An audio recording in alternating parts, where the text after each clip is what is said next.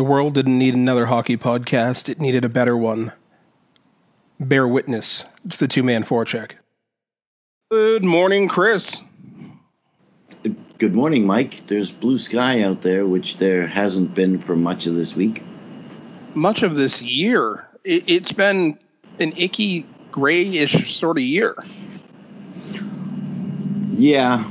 Although, I can't complain about the wintertime because we weren't inundated with the white stuff. There is that. Relatively mild, but yeah, what turned out to not be the S word ended up being rain a lot of the time, and it seemed like we had a lot of rain and water, and then all of a sudden, like 2 weeks ago or 3 weeks ago, they started saying, "Oh, drought conditions, we need water." I'm going, the hell happened to all the water that we had? It evaporated? It must have. But yes, today is a blue sky day, so it looks like it's going to be a nice one.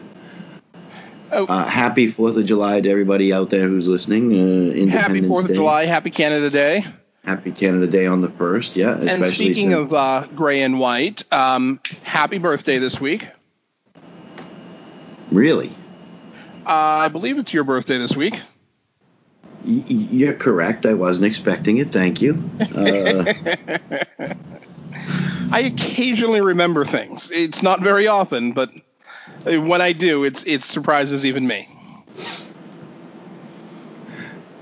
Speaking of Canada, though, since it is Canada Day, have we figured out where we're actually going to be playing all of these playoff games this summer? Of course not. Why would they need to do that? I don't know. As we said in pregame, it doesn't really matter for people like you and I who aren't going to be attending, but for the essential personnel and the players themselves, it might be a good idea if they know where they're supposed to be going. Well, it would also be kind of useful to be able to, book the hotels and book the travel. Exactly. They need to know where they're going. Maybe figure out with the pilots and private jets, for the teams that use them, how much time they're going to need and how much, fuel, what paperwork. I think there's a big fancy word for that called, it's not that big or fancy. It's simply logistics.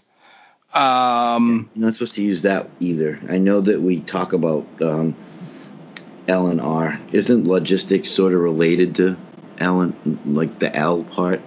Fairly closely. It's kind of in the word, logic and reason, L&R, and logistics, logic. It's kind of in there already. I don't know. Just a thought. A little bit. So you remember a few weeks ago when, somebody was leaking out that it was going to be, Vegas was definitely one of the cities. And I myself actually said that I didn't expect either of the cities to be in Canada. Well, here's the segue. Now it looks like both hub cities are going to be in Canada. Vegas is out. Chicago is out. It's going to be Edmonton and Toronto, supposedly. In some ways, I guess. Edmonton has traditionally had really good ice quality. I think that part of the reason the balance has shifted back towards Canada is some of the southern states have seen a little bit of a rise in the reason for the shutdown. Mm-hmm. And I think part of it, I don't know. I think part of it is horse trading that's going to eventually be kind of revealed or hinted at about the CBA and the plan to resume play. Well, per Ryan Kennedy of the Hockey News on July 2nd, mm-hmm. It looks like their caseloads in Vegas have, they had a significant increase in Vegas and kind of fell out of favor. That goes along with the whole Southern thing, and it was the Southwest and everything else. But apparently Edmonton has been relatively untouched by this whole ordeal. I'm not saying they haven't seen any cases, but it's been relatively untouched, even though Calgary is 3 hours south of them, but they've had a significantly larger number.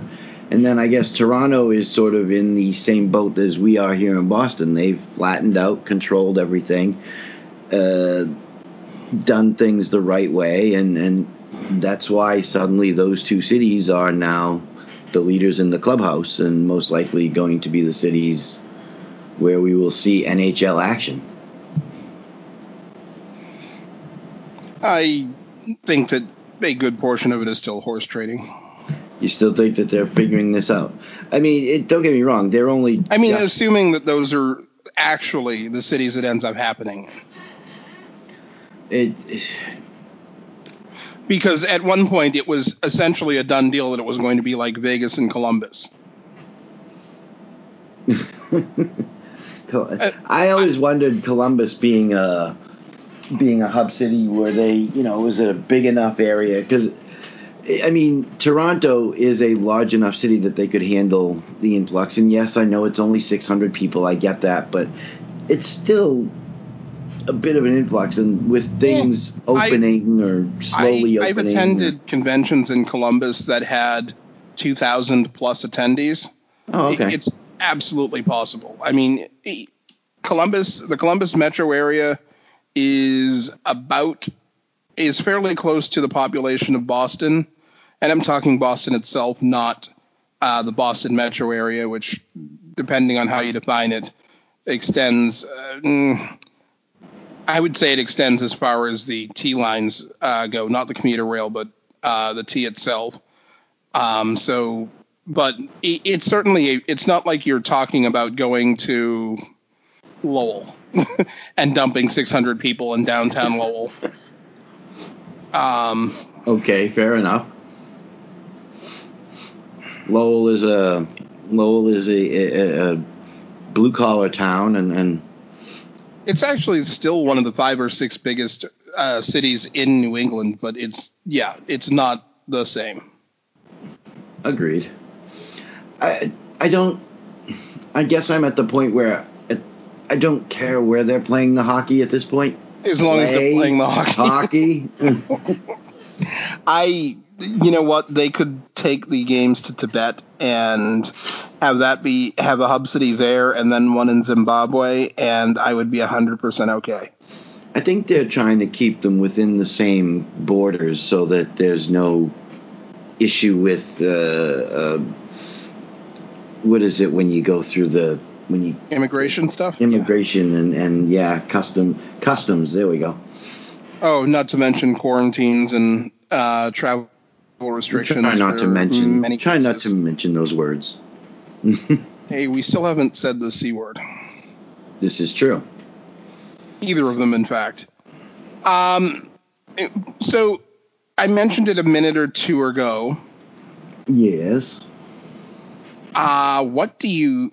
and I know that 2 parts of the Athletic article stood out to me. But in this agreement, and we'll revise that to 3 parts. Oh, we're going to dive into the CBA? Oh, the CBA. The current framework? The current framework of the CBA and the memorandum of understanding to resume play. Mm-hmm. What things stood out to you? Just give me the first one straight up. The first thing that stood out to me is probably going to be the first thing that stood out to you, and that would be the impact of no movement, no trade clauses on contracts. That's a big concession, because at one point that was the hill that ownership was going to die on at one point. Like, legitimately, there was no compromise from executives and ownerships, I think, as recently as the last CBA, 2013. So for that to come out without a work stoppage because of non-agreement, and to suddenly go from a maybe to a definite thing, that's huge. I agree. I don't want to get too far ahead of ourselves. According to the article here in The Athletic, written by Scott Burnside, I want to give credit where credit's due. It says, here are other details of the current framework being discussed. So this isn't... It's not set in stone. I was going to say, this isn't pen to paper set in stone, but yeah, that's a big one. No movement, no trade clauses will now move with the players, even if they haven't been triggered. Normally, in the past, it had to be that the team acquiring the player had to agree to let them continue or correct exist. Yes. After the trade. But now they are moving with it, and you're going to have to like it. The other thing I noticed, the other thing that caught my eye was the just the deferral, and it makes sense, but players are going to see a 10% deferral of next season's salary. And it's going to be paid out in equal installments over 3 seasons, starting with the 23-24 and ending with the 25-26 season. So they're doing their best to try and keep next year's cap number from going down, which they had already said it wasn't going to happen. And this is just one of their ways of controlling cap money. By deferring player salaries? Yeah, when did relations between ownership and players in the NHL get so congenial? I mean, as we've discussed in the past with, I don't know, Glenn Sather, and how we got to take Scott Gomez, how we got to ship Scott Gomez and whoever to Montreal. Does somebody have suggestive photos or video? Conclusive. What? Conclusive. Suggestive. Incriminating? Incriminating, another good word. Are there videos going around here that we haven't seen yet? I don't know. So, in which direction? Yeah, well, there you go. The cap will stay at $81.5 million until revenues reach $4.8 billion. Oh, that's a nice little number. After that, a formula for establishing the cap will be employed. I mean, just reading through it, it's like they sat down. Somebody went, here's our list. Okay, and nobody went, nah, I don't like that idea. It's crazy. What's the other one? Oh, the one that you caught as a surprise. Oh, yes. The for going forward, 35-plus contracts that are multiple years, as long as the annual salary is flat or decreases, will not count against the cap if a player retires during the contract. I mean, this is almost as big a get. I mean, but again, this is part of that whole give and take we were just talking about, because the owners have to accept that the no move, no trade clause is coming in. Oh, but if you sign a 35-year-old to a multiple contract, it's not going to hurt you on the cap. What? Giving and taking and actually trying to work together? Are these concepts that are actually allowed in business discussions? It would be unfair to call it unprecedented, but we're going to call it highly remarkable and slightly confusing. I'm somewhat baffled that these things have gotten enough momentum to get out and be reported in a reliable source like the Athletic. And it's just a little bit, well, let's face it, I'm a little bit shocked. Here's the thing that worries me about what's in this article. Okay, go ahead. If you go back to the top of this article, it says it's right there, but they don't drag the point out in any way. The word historic? No. Oh, okay. It is in the first paragraph. The CBA extension and the resumption of play agreement will be voted on together, which means you have to get a majority of the 31 teams and a majority of the entire NHLPA to agree to both at the same time. You can't approve one without approving the other. So somebody's trying to force feed the other? That's my worry. That's my major worry about this, is that enough teams will have a problem with one of them, a big enough problem with one of them to vote no. And enough players. I mean, obviously it's going to take both sides to approve it. You've got the 7 teams who are on the outside looking in for the playoffs in a rather unique fashion. And had they just resumed the season, those teams would probably have gotten at least as much revenue. Yeah. I mean, for the most part, everything else, with the exception of the things that are in this article, everything else about the CBA, if this is agreed to, is going to extend it through the 25-26 season. So they're kicking the can down the road for all the other stuff that's in the collective bargaining agreement. But that's okay. They're going to be adding another team by that point. Yeah, which is why they have the cap will stay at until revenues reach, because where they are now, you add a 30-second franchise to the mix. At some point, you're going to be pushing that $4.8 billion number, and then, it's time to figure out, okay, where does the cap need to be at? Because we were originally expecting the cap for next season to be, around 84 or something? 83, 84? Yeah, we were expecting it to go up go up a couple of million before the lockdown started. And there's one other clause that I found interesting, because it's one of those clauses that you can write about, you can have it on paper, but how it plays out in reality is a very different thing. Players and spouses or significant others travel business class?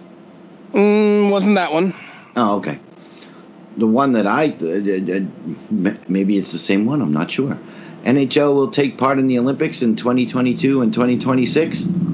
I think that's a completely separate story, and I'm not believing it until it actually happens. I genuinely think that's a completely separate story. But they're sticking it into the deal, so if it's in there and when they vote on it, that's going to be part of what they agree to. So at that point, does it not become a separate? It's not a separate story anymore.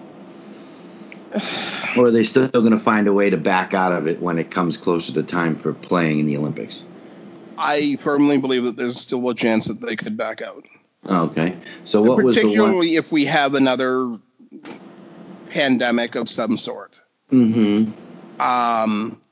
But the one that I think has the biggest potential to be a nearly worth the value of the paper it's written on clause is the one allowing players to opt out without penalty. All the other leagues are doing it. That one doesn't really surprise me at all. I didn't say it surprised me. I said I don't know the value of it. Because player X from whatever team in the Atlantic Division, their team makes it out of the play-in round without them.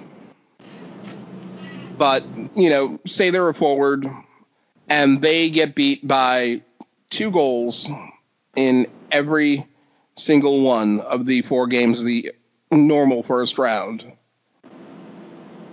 Maybe they make a difference. Maybe they're enough to take the series to 7, win the series. First first round play-ins are only going to be 5 games. No. I said make it out of the first round. Pay attention. Make it out of the play-in. But realistically, so you're saying now St. Louis doesn't have to worry about the play-in, but say it's St. Louis and Ryan O'Reilly says, "I'm not going to come back. I've got concerns." Yep. How does that? I mean, St. Louis is a tough place to pick because they have multiple talent. I mean, could you turn around and what if it's Binnington that says no? Now you're relying on Jake. Seriously, what if it is Jordan Binnington who says, "My mother lives with me, my dad lives with me. They're not particularly healthy. I just can't do it." Or even worse, one of your playing teams, Darcy Kemper from Arizona, or Taylor Hall. Yeah. How much? And if it's a guy on an expiring contract, and he says, "I can't do it. I'm too worried about it." We talked about a diabetic player 3 weeks ago for the Rangers. Mm-hmm. What if his doctors say, "Look, your blood sugar's been out of control the last 3 weeks. If you get sick, you are going to end up in the hospital." Is he really going to face no penalties? Well, according to this, yeah. No penalties for opting out. But like I said, all the other sports are doing it. They would look... The NHL would take one in the eye if they didn't follow this protocol. I don't disagree that having the protocol is important, particularly since for the first time in the history of the written word, and certainly the 4 major sports, the NHL and the NHLPA have set the standard for reasonable behavior for the 4 major sports in North America at the crossroads of a major event. Okay. Yeah. They legitimately set the standard. I mean, the Major League Baseball has proven that the league is composed almost entirely of prima donnas.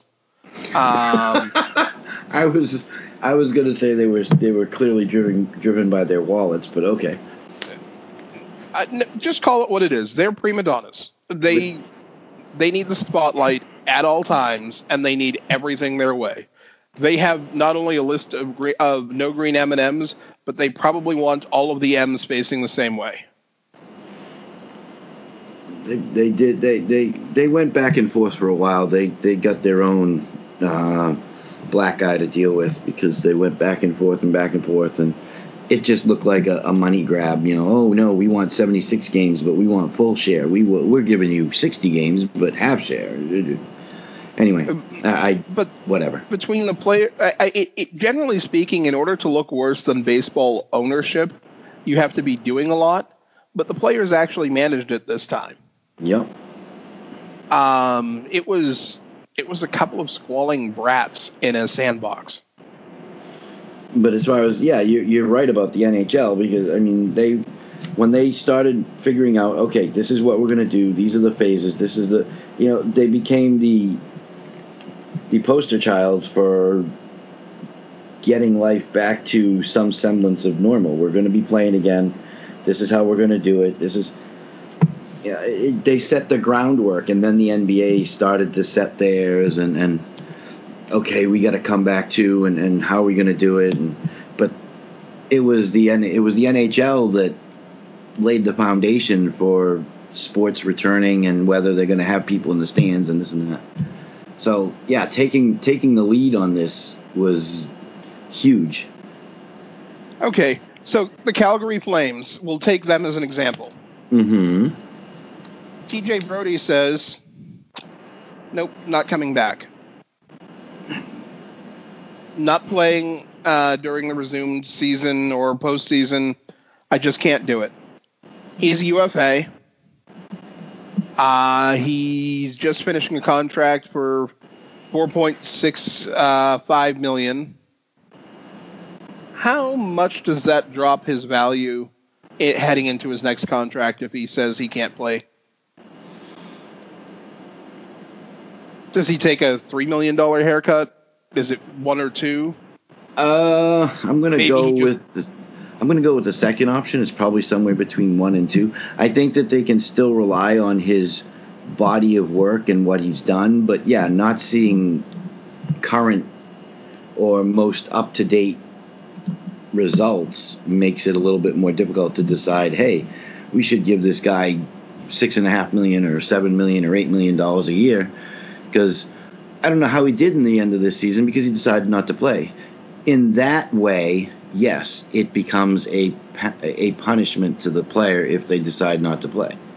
For that matter, looking back to the front of the season, Dustin Byfuglien, for whatever reasons, didn't tell Winnipeg ownership and leadership heading into the year that he really wasn't expecting to be able to play. If someone, and I'm not saying Brody, I mean anyone, decides that they're not able to play, how many teams are going to suspect or believe or decide whether it's based on fact or just rumor or, annoyance that someone's covering up an injury? That the reason they're not coming back isn't because of the lockdown's reasons, but simply because they're covering up an injury that they're afraid would impact their next contract more than saying, oh, hey, look, the entire world's been on lockdown for 6 months. But in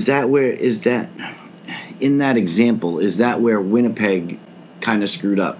Could they not have said, hey, you know what? We'd like you to take a physical. We need to know what's going on. They hold his contract. This guy's sitting there saying, well, I'm not going to play, but doesn't disclose why. In the TJ Brody issue, if it's not based on the current situation, if it is some kind of physical ailment, wouldn't Calgary want, or wouldn't the team signing him? And isn't that why they have to go through a physical before they can join a team? I mean, they require physicals when trades are done. If I'm going to give somebody $7 million a year, I want to make sure they're healthy. I'm going to ask them to take a physical first. Let's just say that someone had got a high ankle sprain on Canada Day. They were out fishing with their boys. Okay. They wouldn't. A high ankle sprain, they're not going to be ready to resume play in August. It's just not going to happen. No, but they're also going to be hobbling into the locker room on crutches assuming they show up in a couple of weeks or now. But so you're saying instead of showing up hobbling on crutches, they turn around and say, you know what? I don't feel safe in the current situation. I've opted not to play. Yes. Hiding. But guess what? The physical. Is that high ankle sprain? Yeah. By Thanksgiving, Christmas, whenever the next season begins, probably going to be healed. Yeah. The cracked ribs because you stepped, or broken thumb because you stepped out of a cab and fell on your face on the curb. And we are in no way are in no way blaming or naming any particular player. Not in any way.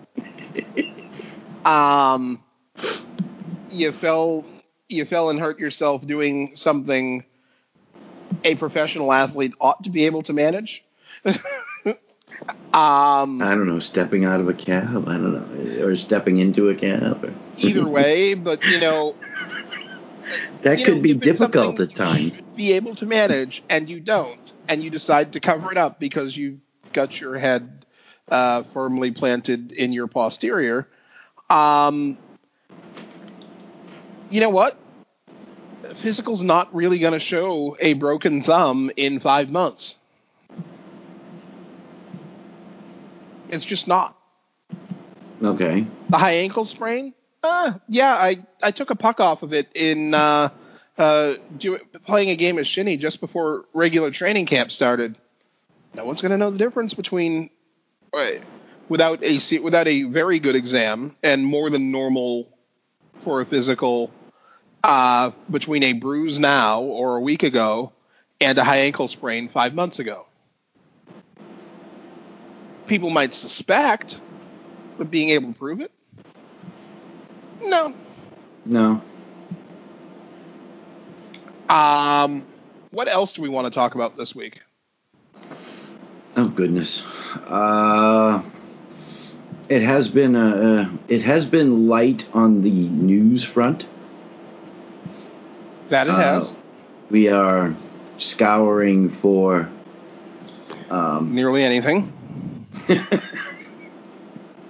We could talk about, since we actually both were going to pick the same story, we probably should mention it. Go for it. I mean, being that it's Buffalo, it's here in the. But as we were discussing pre-show, maybe I should give some kind of a lead-in, although I don't know what that lead-in would be. Let the speculation begin. If. Yeah, a lot of ifs. So Jimmy Murphy 2 days ago wrote an article titled... Shall we call it an if storm? Yes, this could be the biggest if storm of of the NHL season. Jimmy Murphy, if Eichel asks out of Buffalo, bidding war will rapidly ensue. Okay. I don't disagree. I like Jimmy Murphy. I've met him. He's actually kind of funny to be around. Seems like a nice enough guy to talk to. I mean, I met him once or twice. If any of our listeners run into him, Jimmy Murphy is a good dude. Yeah, I could say. And I'm not. This is not a criticism of him because the story actually has some really solid meat. But 24, 25-year-old superstar. If he opts out of if he wants to get out of his city, the odds that a bidding war are not going to occur are roughly 0.0. He would probably have to be legitimately spotted doing cocaine on the bench in order for their bidding war not to take place.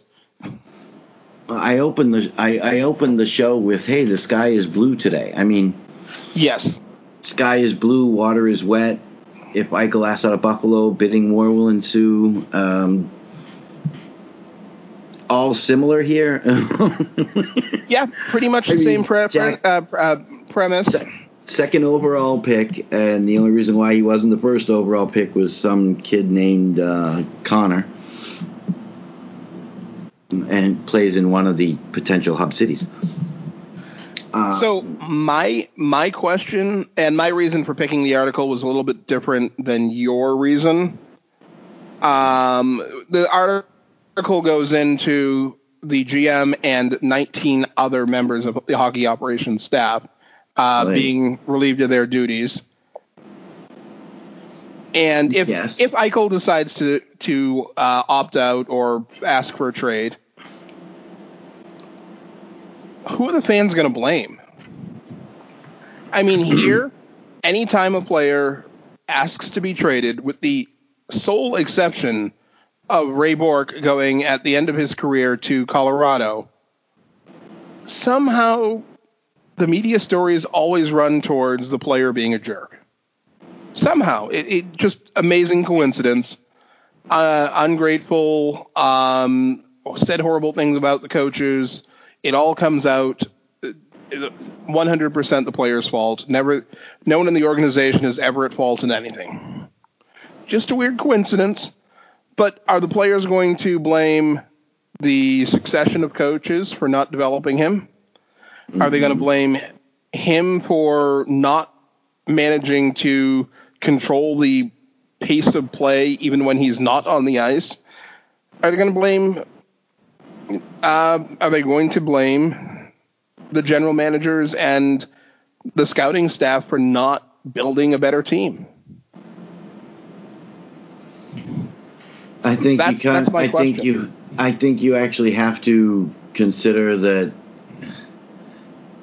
there's enough blame in the pie to go around to all players as far as Buffalo is concerned.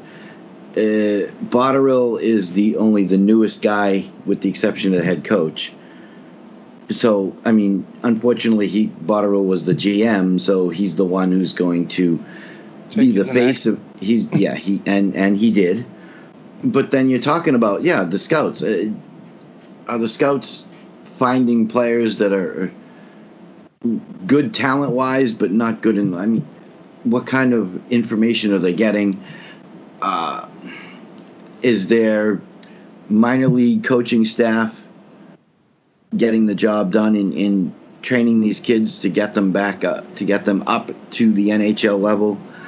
There's enough to go around here. You do have to break it all down. And I said that when they fired, who's the next one to go? Is it, they got rid of these, they promoted Kevin Adams. He was a business administration guy. He's not an assistant GM, not even an assistant to the assistant GM. He came out of the business administration office. Which I think is entirely weird and not necessarily surprising. But I think they need to blow up I think they need to blow up the scouting and figure out what to do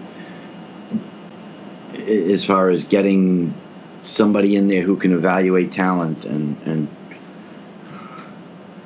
because it clearly isn't working the way it is now. This is a team that they show flashes. They come out at the beginning of a season. By late October, early November, suddenly the last 2 years or 2 of the last 3 years, they race up the charts, get into first place. Everybody goes, oh, my God, Buffalo's finally coming around. And then by New Year, they're floundering back to, 13th place. Yeah. See, to me, as much as there have clearly been issues with Jack staying healthy, which I think he's addressed by simply being fitter and more aware on the ice. There have clearly been issues with the quality of team around him. I don't think that anyone can actually deny that. I have not looked at their roster any time in the last 5 years and said, yeah, that's a playoff team because I don't do drugs. Oh, they got Jimmy Vesey now, so. Ooh. I've said all along that their goaltending, you had Robin Leonard, oops, but you didn't have anybody to really back him up. Before him, the last goaltender that was worth his salt would have been Dominik Hasek. Pretty close. I'm not trying to insult Buffalo here. I'm really not. Well, okay, maybe a little bit, but seriously, you haven't been done. You brought in Carter Hutton because he was a really good-looking backup in St. Louis, and before that, he was a really good-looking backup in Nashville. Carter Hutton was never the number one guy, and you bring him in to be the number one guy without knowing whether he can handle it. And he's one of these guys. Backup plan. And no backup plan because you're not sure if you're going to hang on to Linus Ullmark or whether you're going to bring in the other kid who's Ukko-Pekka Luukkonen. Or yes. There is no, there doesn't seem to be any strategy behind it. Here's my thing. They're doing the al dente thing, throwing it against the wall and see what sticks. Yes, that's exactly what they're doing. And like a certain other franchise that we have occasionally applied the hobnailed boots to, I firmly believe that this is an ownership issue. You can't be this chaotic this long if ownership knows how to find the right people. I have seen no evidence that the Pegulas know how to find the right hockey people to turn that franchise into a contender. I'm not saying a cup winner because there's a lot of random elements that are just not calculable before the start of a season, before the start of a postseason, before the start of a postseason series that go into a team winning a Stanley Cup. It does require a hot goaltender. I think Chris Osgood proved that's not 100% true, even though it's really likely. He was a hot gold. I was watching the '99 All-Star game on Nesson last night. You know who was one of the three Western Conference goaltenders? Chris That's Sosa. right, Chris Osgood. Or Marc-Andre Fleury is another guy who, in the first two Pittsburgh wins, he was not great.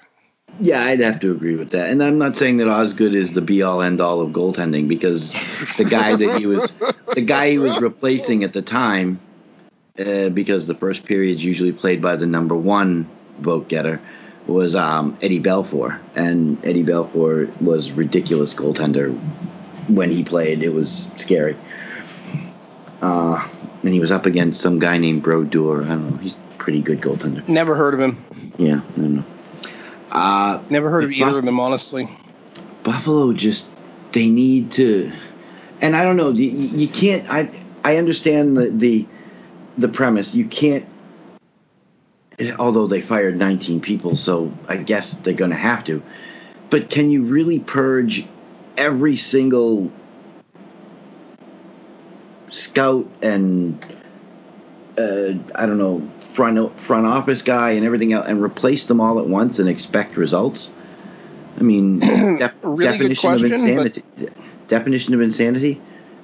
Doing the same thing over and over again and expecting different results. See, and this goes back to my point. If you knew how to find the right people, you'd know which were the wrong people, and you'd be doing a selective move, removing or a selective cull of your staff, versus bulldozing it and essentially saying, fire them all and let God sort them out. Is there something?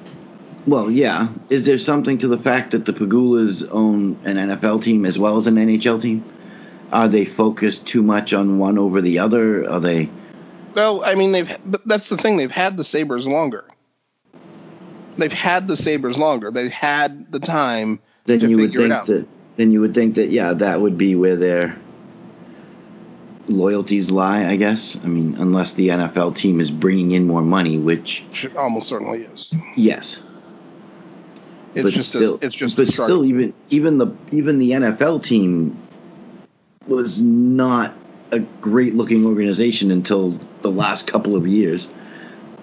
Yes. I mean, it's nice that they're sort of getting a handle on one, but they need to either admit that they don't have what it takes personally to get the team together, and either remove themselves from the equation by letting go of the team, or doing whatever it takes to find someone who gets it. If they have to go out and hire Brian Burke away from TV to let him run the franchise as president for 5 years.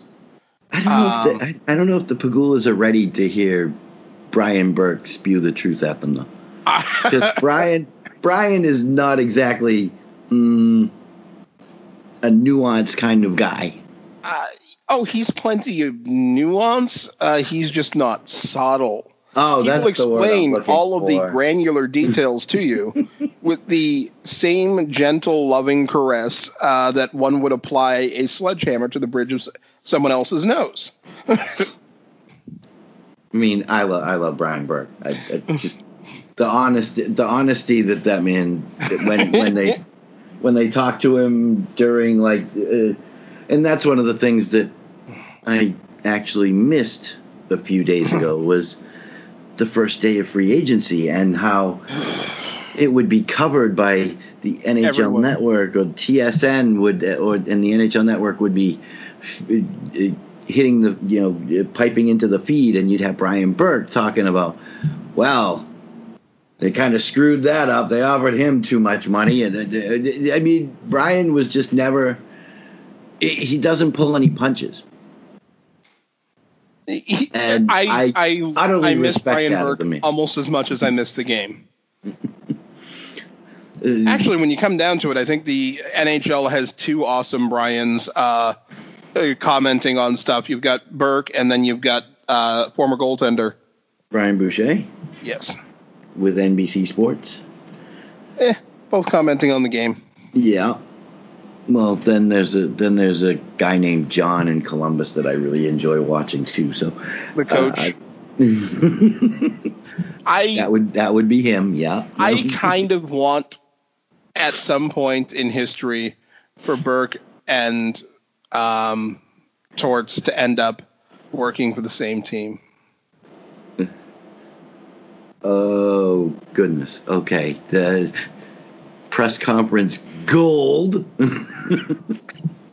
It would be magnificent. I mean, no one else might get to speak, or during like their discussions on, re-signing players or putting lines together or whatever, but absolutely fascinating and highly educational. Maybe slightly entertaining too. Especially if one of the reporters has a phone that starts ringing during the press conference. That to this day remains one of the greatest moments in sports. Sports broadcasting. Yeah, this is John. Yeah. No, he's at a press. He's working. He should be on his phone. He's working. This is Mom. Okay. I mean, legitimately, that was just gorgeous. Beautiful. And he's laughing because he's just like, what else are you going to do? I mean, give me the phone. Give me the phone. Give me the phone. Give me the phone.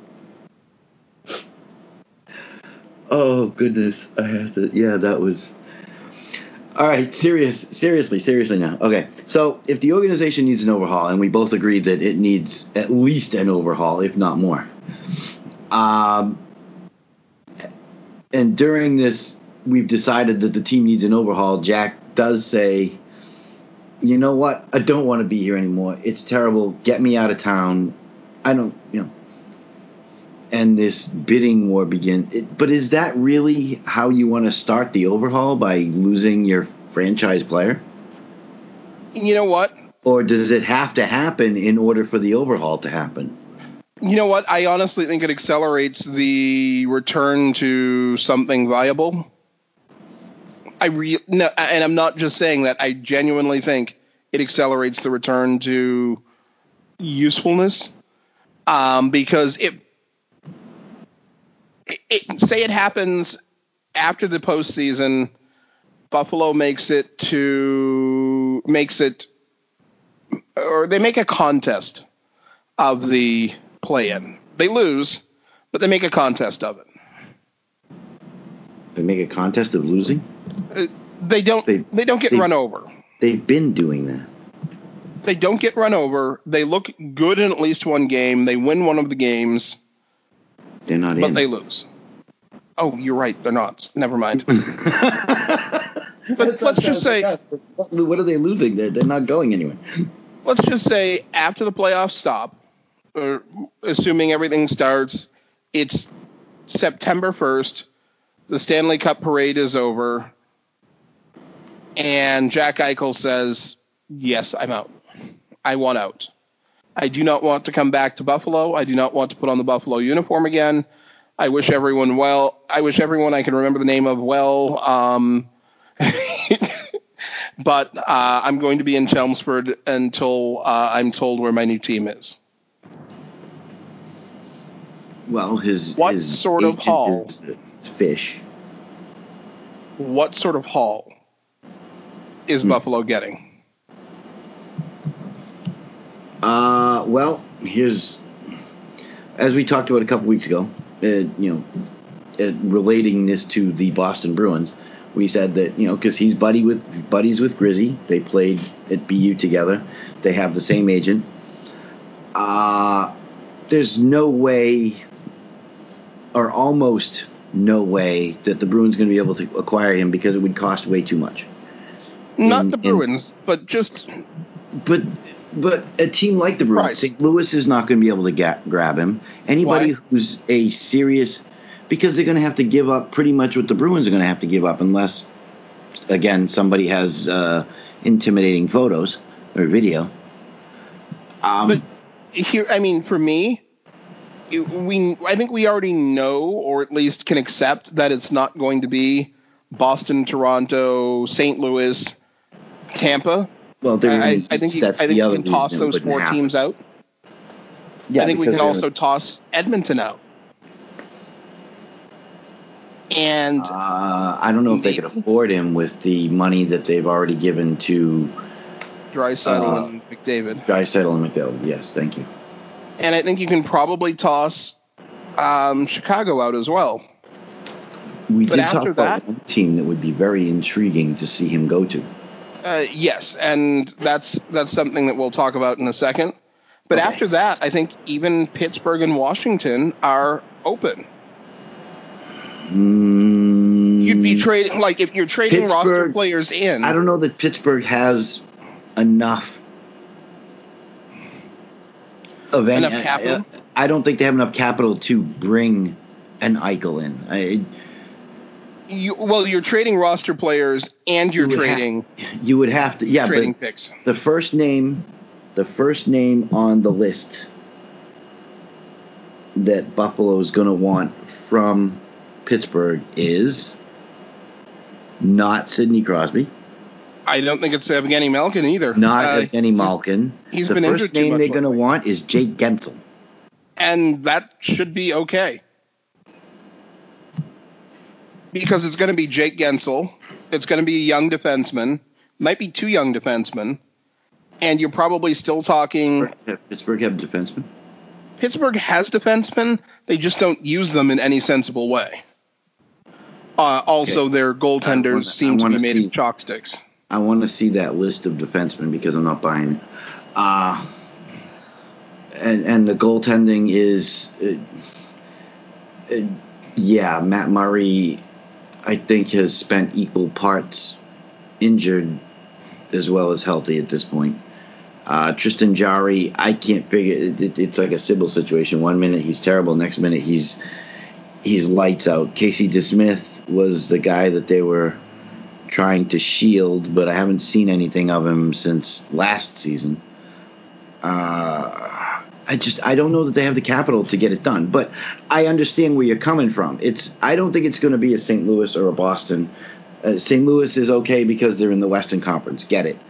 I don't even know that Detroit could bring him in because what are you going to offer besides draft picks? You're going to have to offer a load of draft picks. Like for Pittsburgh, looking at their system. Mm-hmm. You're right. They do not have a lot of useful young defensemen in their system. I mean, Pierre-Olivier Joseph probably qualifies, but I'm not sure I'm pretty sure I'm not building a trade for Eichel around him. Guentzel finished the year on injured reserve. As far as the young defensemen actually on their roster, you got, Brian Dumoulin is 28, so that's but he's probably the most viable, like second pair or better defenseman long term on that team. Letang is already 33 and has had enough injuries to make Matt Murray look healthy. But yeah, you're probably talking at least 2 firsts. Guentzel. We'll call it Pierre. Did I say his name was Pierre? Olivier Joseph. Olivier. No, it's Pierre Olivier Joseph. Oh, okay. And then at least 1 first, 2 seconds. And they don't even. If it happens before this year's draft, they don't even have a first or a second in this year's draft. And they don't have a third or a fourth next year. If they're going to pull a defenseman off the big club, it's going to be John Marino. So they're going to want... I'm not sure I would make that trade as Buffalo. I just don't see them with the capital, and they certainly don't have, unless Pittsburgh is willing to not have a first and second round pick, not only this year but next year. They have no first, no second this year. Yep. They have a first and second in 2021, but no third and fourth. So in a sense, you'd probably be giving up all of next year's high draft picks, because the only thing they have is a fifth and 2 sevenths after that. I just don't see Pittsburgh with the capital. Washington could do it. I can't see Detroit, and even Detroit would be intriguing, because I don't think they have, where they've already traded Athanasiou to Edmonton. If they're going to want current players, they're going to go after somebody young like a Mantha. Or they're going to, I mean, God forbid they want a Dylan Larkin, but I don't know. I can't see Eisman letting Larkin go.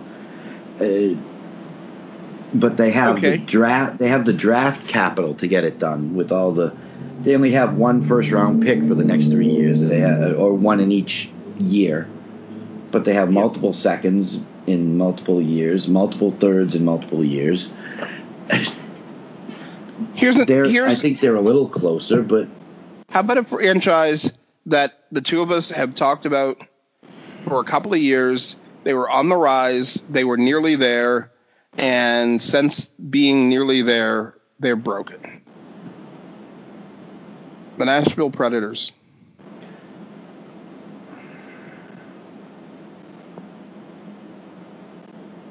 I'd be willing to give up. I'd be interested to see what what would they be willing to give up? They're not. Are you willing to give up Yossi or Ellis?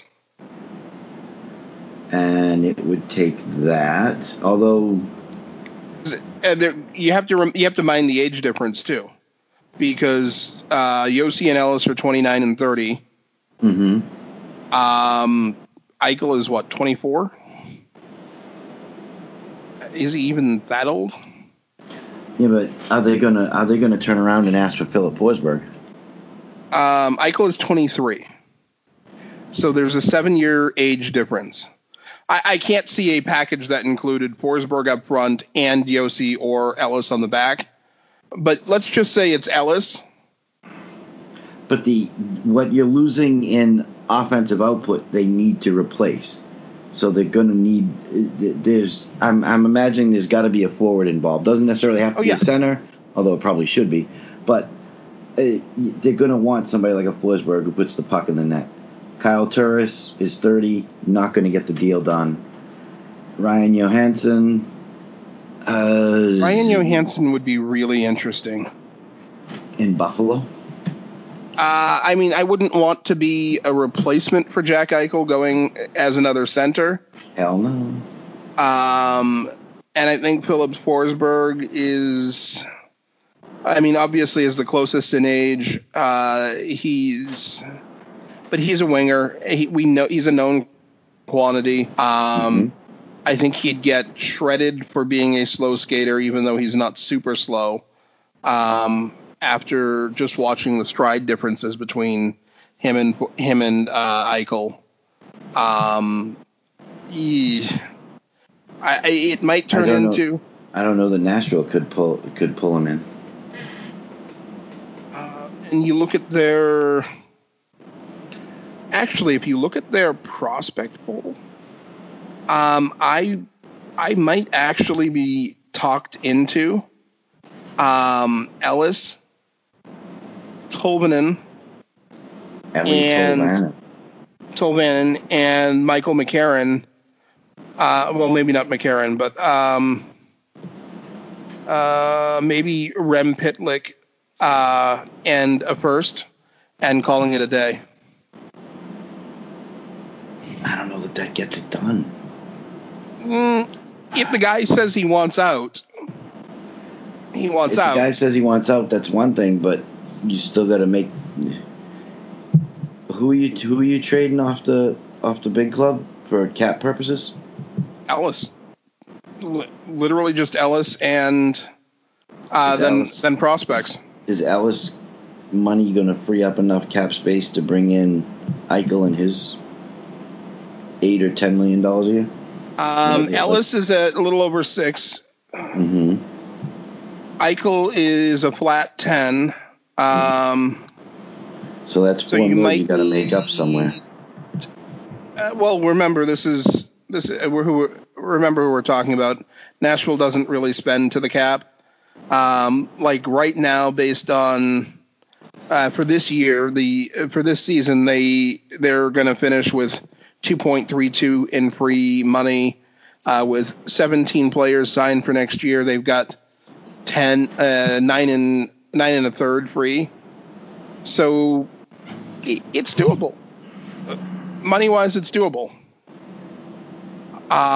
Is it the best deal that's ever been made in hockey? Not necessarily.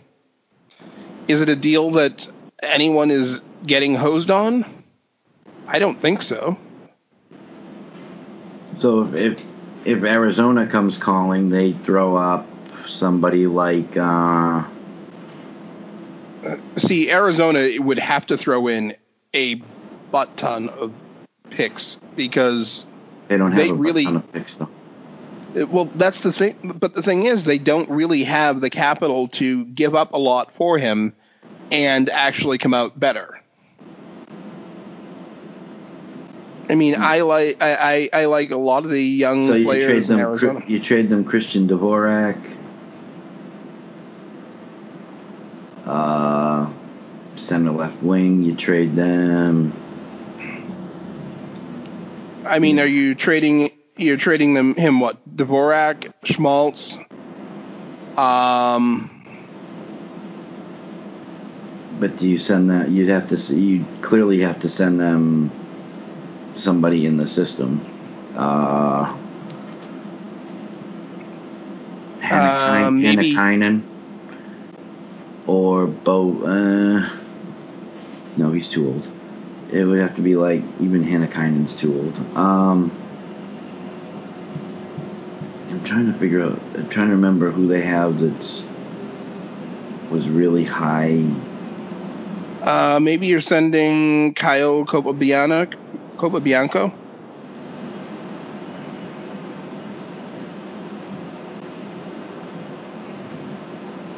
Really?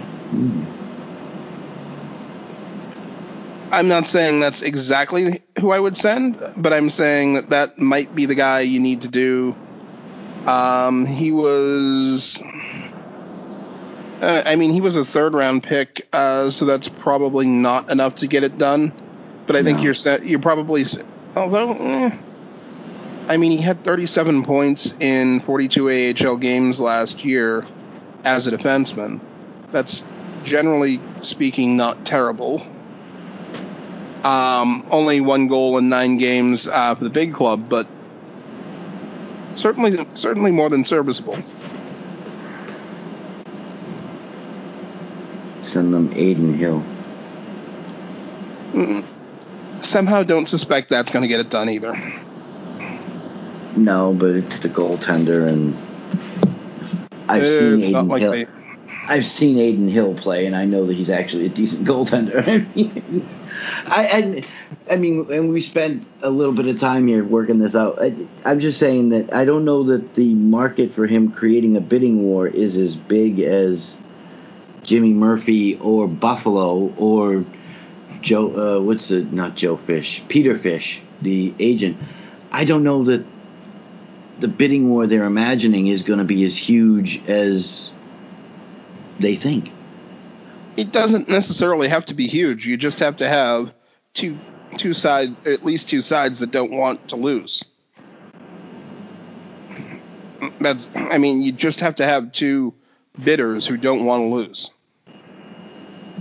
Montreal and Toronto, or Toronto and Montreal would be interesting, but I can't see them trading him to Montreal because in the East or in the Eastern Conference. I guess it depends on what you think of the player. I think that wherever you trade him within the East is going to come back to bite you in the butt. But Montreal, again, they have only one first-round pick for each of the next 3 years. They do have 3 seconds this season. But again, are you talking? Are they going to ask for Kotkaniemi? Probably. Or are they going to ask for a Max Domi? No, you've got to replace goal scoring, and he does that. They're not going to ask for somebody like a Shea Weber because 34 years old. I don't care how good he is, and I really like the guy. So, what about the Kings? For younger guys, you've got Bjornfoot out there, 19-year-old left defenseman. Bjornfoot, he's been playing. Yeah. He wouldn't be enough by himself, no. No. But I mean, we haven't talked necessarily about defensive prospects headed to Buffalo as part of a trade, and we know that they'd need it. I mean, the trade is not going to pull Drew Doughty out of town, but well, money-wise, it doesn't make sense. So, how much of what LA has done in the past several years has made sense?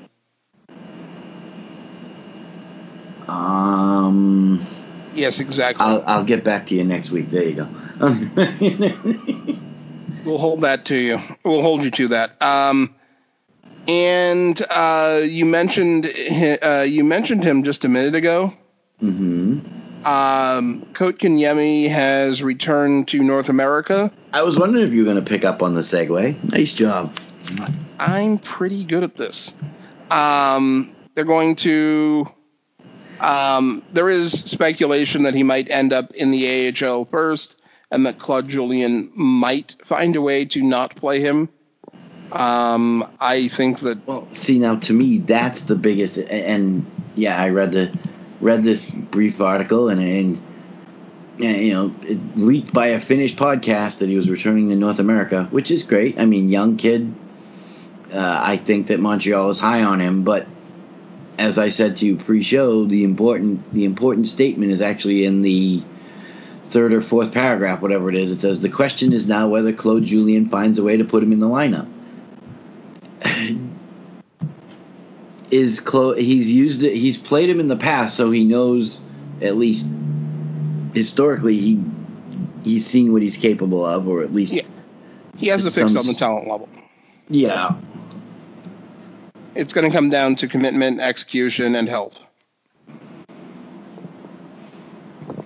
Is he a third line center? Because it says in the next one, you could also slot Kotkaniemi in his usual third line spot, push Domi to a wing, which is, I think, Domi's natural position. I don't think Domi is a center. No, I think he's a winger. I don't like Domi. I'm not in love with Domi as a center. He's a goal scorer, not a distributor. So, yes, if you put Domi on the wing of Kotkaniemi, does that work? And is Domi a third-line guy? Or does freeing him up from the center position move him up to a first- or second-line wing position? That's a good question. I think I would, on most teams, I would say he's probably a second-line center, or a second-line wing, rather. Mm-hmm.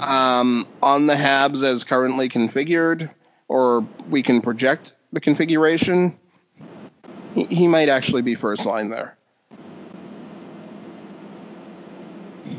Although it does say in this article that he's more of a threat at center, as he can have the puck more. I don't necessarily argue with that. If he's got the puck on his stick, he's dangerous. I just don't see him as a center, though. I mean, I wonder how much of his being more of a threat at center is a lack of quality centers in Montreal versus his own innate gifts at the position. Okay.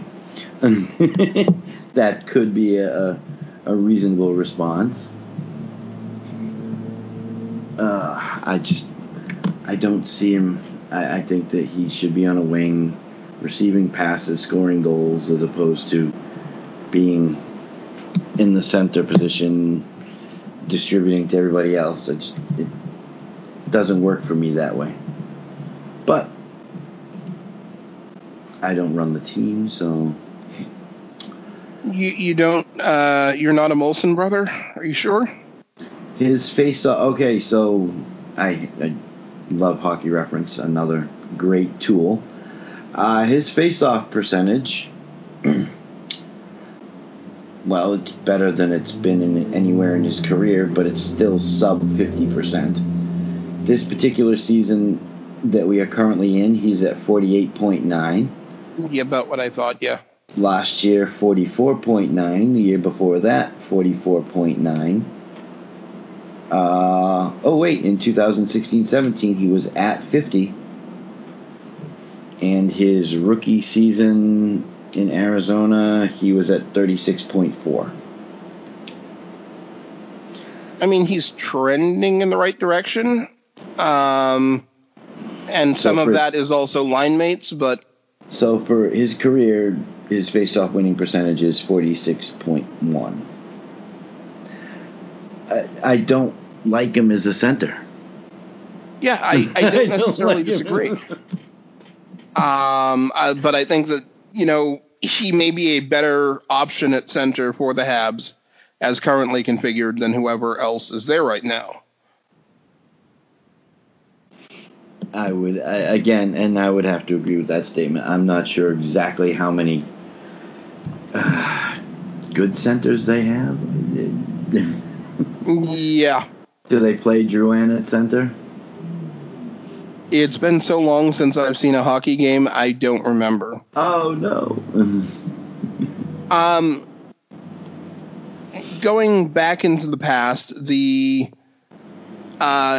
the Flyers had Bobby Clarke on the ice and managed to pick up a Stanley Cup, they had a fairly simple and brutally direct, typically Flyers approach to playing the series.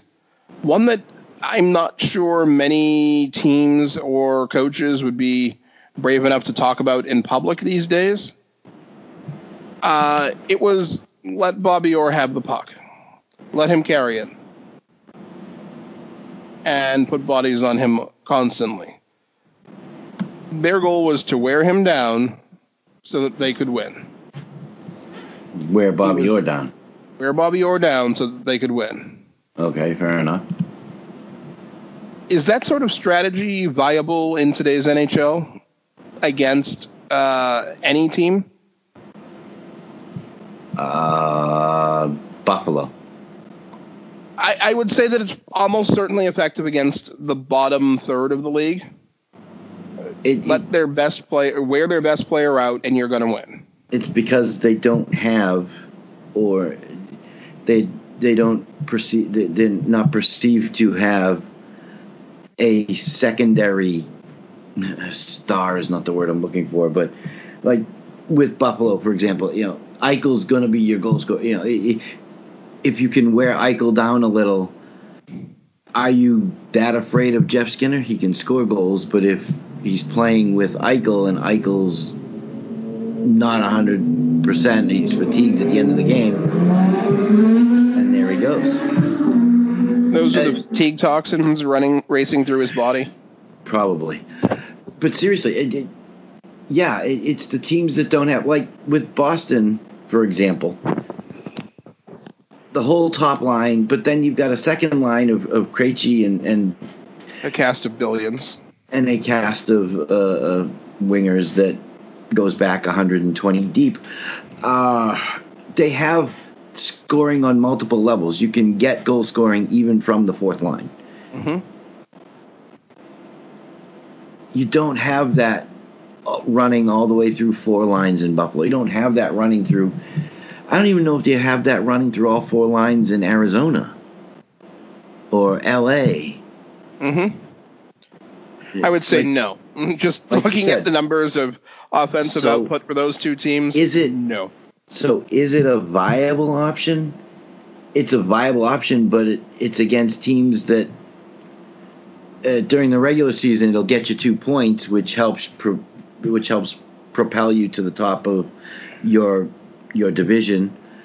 But you're not going to do that against Toronto or Tampa Bay or you're not going to do that against Washington playoff Capitals. Teams. Yeah. So no, it doesn't. It works in the regular season, but that thought process nowadays would not work in the playoffs. I don't believe, because the playoff teams generally have scoring from multiple levels. I mean, I know we talked about in the past the Bruins struggled when the top line didn't score, and might even still now. Yes, they do. But in general, the playoff teams nowadays have scoring from multiple levels. So, yes, it'll work in the regular season. No, not in the playoffs. Awesome. Time for one more? Two more? 7 more? One more. One more? Sure. 20 more? The Minnesota Wild. I ran across an article at Zone Coverage talking about the Minnesota Wild and their and how they should not fear the expansion draft. Minnesota Wild are fearing the expansion draft. Oh. Well, I think some fans probably are. But as the article points out, I think as constructed today, right now, that Tony Abbott is probably right. This is an article from June 18th. They don't really have a star to lose. They lost Alex Tuch in the expansion draft to Vegas. Mm-hmm. That's a loss. Plain and simple, there's no way around it. But based on who they have to protect, either because it only makes sense or of contract content, it's Suter and Spurgeon on the blue line. Their no movement clauses obligate them to protect both. Matt Dumba is the only other defenseman currently under contract. And I can't imagine them wanting to give him up. They have 2 goalies, sort of. Capo Kakinen and Alex Stalock. And then Devin Dubnyk will be a pending free agent. I'm not 100% sure Seattle is going to spend a draft pick on a UFA. At forwards, the 2 no movement clauses are Parise and Zuccarello. And that leaves a couple of guys who, well, if you have to, you can afford to lose at forward. Donato, Eriksson Ek, Fiala, Greenway, Hartman, Kunin, and Rask. You're only protecting a fairly small number of people, so I don't see any one of those guys you lose. I don't see them taking Victor Rask. It's going to be somebody younger like Fiala or Donato. Of the 3 of those, I would actually probably take Eriksson Ek, but that's me. Nothing against the other 2, but I think Eriksson Ek's more of a 200-foot player. And on a team that's likely going to have some transition and defensive issues, he makes sense to me as a pickup. But this ignores, of course, what Billy Guerin is going to do with the draft this year, with free agency this year, and with trades himself between now and the expansion draft. Is there anyone mentioned in this article who you just kind of baffled that they either would or wouldn't protect?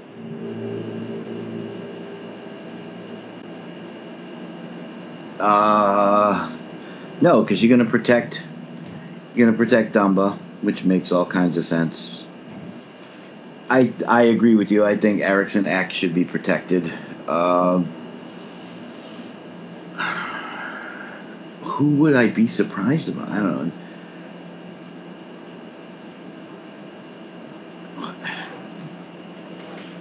No, I don't know that there should be a really big surprise here. No, neither do I, which just underscores the state that the team has fallen into since Vegas came into the league. It wasn't just losing Alex Tuch. The team is just not as young, not as talented as it was a couple of years ago when Vegas made their picks. And that's the reason that Bill Guerin has his job today. It's his job to go out and fix that. I'm not sure where he's going to start, but I think it's going to be fascinating to be along for the ride. It's going to be I'm still not sure I'm sold on what Minnesota's biggest issues are. Because if you watch them in the playoffs, it's clearly goal scoring of some kind. But they're squishy. They don't have commitment. Which is why they brought in a guy like a Jordan Greenway who's, big, physically. He's physically imposing. I don't know how physical he is because he hasn't been around the NHL for a whole heck of a long time. He's big in college, but college they don't get overly physical during their games. They hit, but no. Goaltending is Dubnyk looks human, but I think they've way overplayed him the last couple of years. Yep. Alex Stalock actually looks like a decent number 2. Mm-hmm. Where does Bill start? And now he's got, on top of all that, he's got to worry about the expansion draft. Yeah, but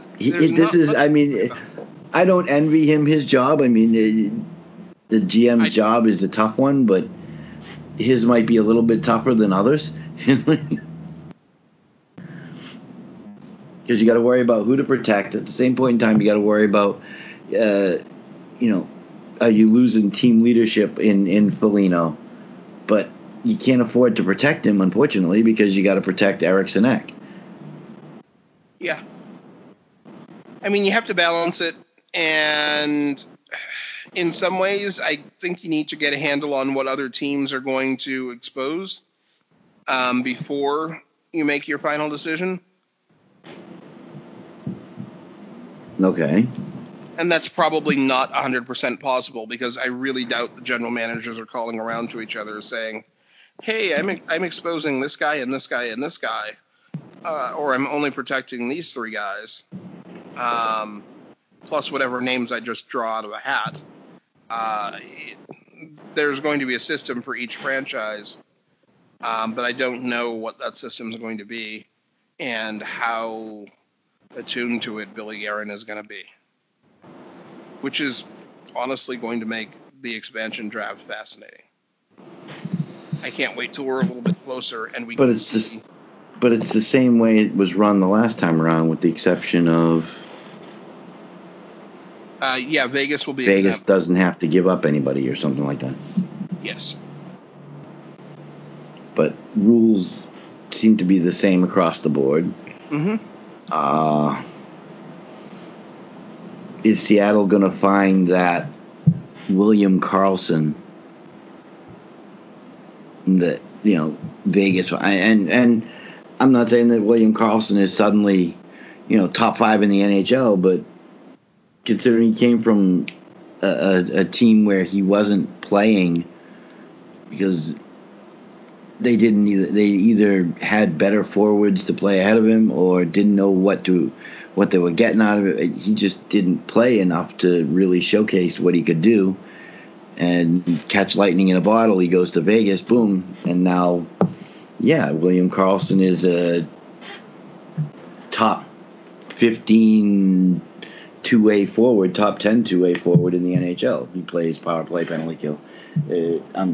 He's not going to win a Selke anytime soon, I don't think, but no. But he is a strong two-way forward. He's not just a goal scorer. So, does Seattle find that? Is that something, or are we not going to be? The surprise factor isn't going to be there because it's been done once before. Well, I think it's going to be low surprise because it's been done and done recently. But it's also the fact that everybody, you're not going to be able to, unless you work the kind of deals that McPhee was able to work, and he did work. The deals he worked prior to the expansion draft were, robbery, okay, blackmail, and just another shakedown. Well, yeah, when you can actually convince a team that they need to hang on to this guy so that you expose Shea Theodore, for example. I mean, whatever deals he worked with Anaheim that they felt they could expose Theodore, and McPhee went, yeah, we'll take Shea Theodore, thank you very much. We'll take I'm pretty sure Anaheim did not want to let Shea Theodore go in the expansion draft. No, they didn't. It doesn't look like we're going to have time to talk prospects this week. I did have a couple I wanted to talk about, but we're running a little bit heavier than normal on time. Okay. Give me a chance to put together a couple. So, anything else? Oh, there was that story we didn't talk about last week. I guess we can. We don't need to talk about it then. Anything else you want to say?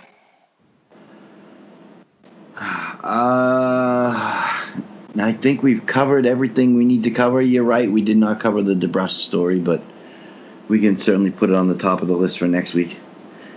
Okay, then. In that case, ladies and gentlemen, we're going to let you go. You have an awesome week. Remember to wish Chris a happy birthday this week at the Off Wing, or you can send it, or you can email it to us at those2@twomanforecheck.com.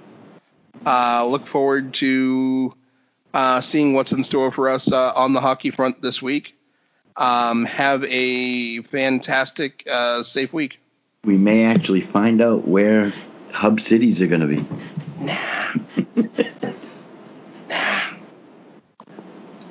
Ladies and gentlemen, again, thank you very much, and we will talk soon.